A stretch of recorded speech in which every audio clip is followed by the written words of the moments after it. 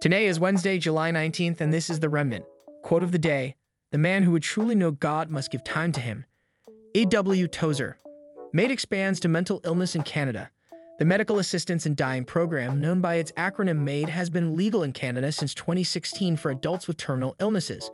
The proposed expansion of MAID to include individuals suffering from mental illnesses has raised concerns among advocates for the disabled. They express deep concern that vulnerable individuals may be coerced into opting for MAID. Canada's Justice Minister, David Lametti, has defended the changes, stating that the evolution of MAID has been slow and careful.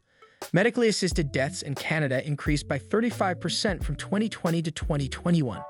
MAID accounted for over 100,000 deaths, which is approximately 3.3% of all deaths in Canada in 2021, up from 2.4% of all reported deaths in the previous year. In 2021, 79% of written requests resulted in the provision of MAID. The Remnant's response: "The Lord's faithful never waver on the value of life. All people are made in God's image, Genesis 1:27, and deserve honor from the womb to the tomb. Human dignity is not based on utility or health. The weak and sick warrant care and compassion, not execution. Taking innocent life for any personal gain is condemned clearly in God's word, Deuteronomy 27:25. God alone has authority over life and death, Deuteronomy 32:39. Ending life due to suffering or sadness starts down a dangerous path. Intentionally ending lives due to confusion or difficult mental states is an act of rebellion, not compassion. The way of man leads to death, Proverbs 14:12. Proper theology leads to the love of God and life." The culture of death has been marching through Western institutions for decades, and there is no end to where it will lead us if Christians do not continue to advocate for his ways to be our ways. Christians must reject the world's false definition of compassion and demonstrate a better way. Any government that lets citizens take unworthy lives will steadily and dangerously expand that definition. History shows the horrors that arise when societies tolerate eliminating undesirables. American crosses into North Korea. A U.S. soldier crossed the Korean border into North Korea during a tour of the Joint Security Area (JSA) between North and South Korea. The soldier, identified as Travis King, was on an orientation tour and crossed the military demarcation line without authorization as reported. It is believed that North Korea's People's Army has taken the soldier into custody. The incident occurred the day after King was escorted to a South Korean airport upon his release from prison, where he had been jailed for an altercation with locals. He was scheduled to fly back to the U.S. and report to Fort Bliss, Texas. This incident contributes to the tension in U.S.-North Korea relations, especially considering North Korea's missile tests and the presence of a U.S. nuclear-armed submarine in South Korea. Negotiating the soldier's release is likely to be complicated due to strained relations and North Korea's history of using detainees for propaganda or negotiations.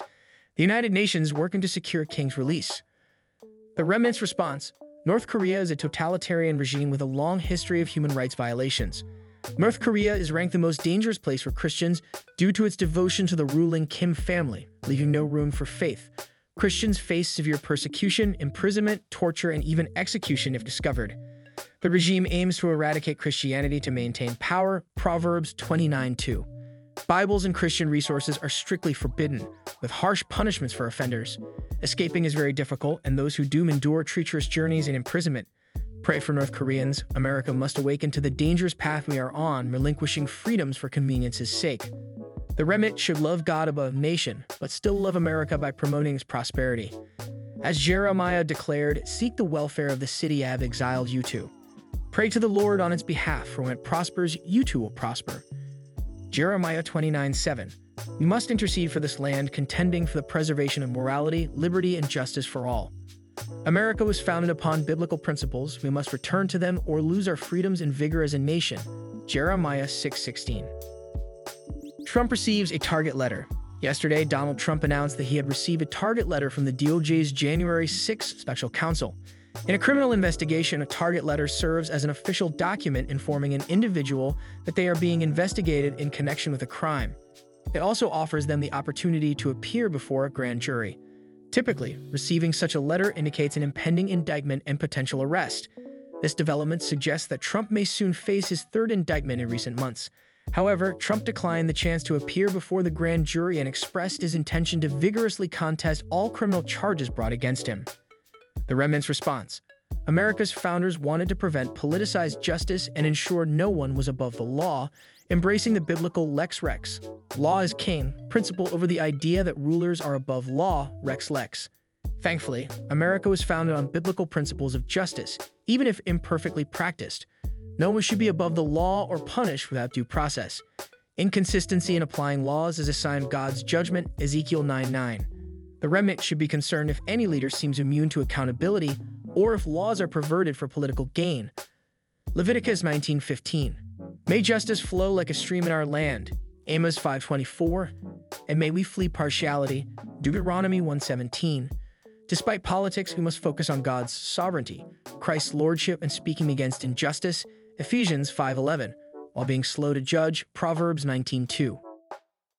Other news you should know: a home in Las Vegas was raided today in connection to the murder of Tupac, which happened 27 years ago. In-N-Out Burger disallows employees in 5 states from wearing masks without a doctor's note. Country music star Jason Aldean is catching heat for a song he released in May. Turns out endless phone scrolling isn't great for you. Thanks for tuning in, and make sure to subscribe to the newsletter for more. See you on Friday.